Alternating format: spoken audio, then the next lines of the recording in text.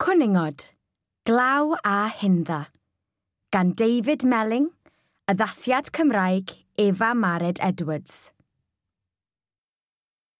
Cwning-Od yn y glaw, ac yn cysgu yn yr haul. Cwning-Od ar y rhew yn cael amser heb ei ail. Cwning-Od yn y niwl. Ond y cesair ddaw yn sydyn.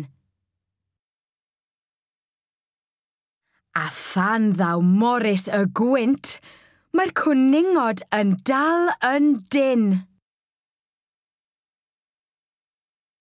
Cwning-Od yn yr eira.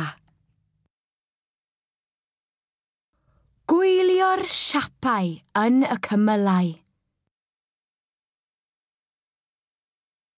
Cwning-Od yn gwasgaru pan mae'r storm yn agosau.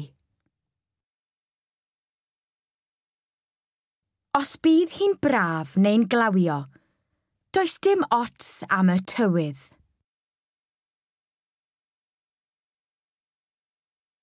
Cwning-Od fydd mewn glaw neu Hindda yn bownsio gyda'i gilydd.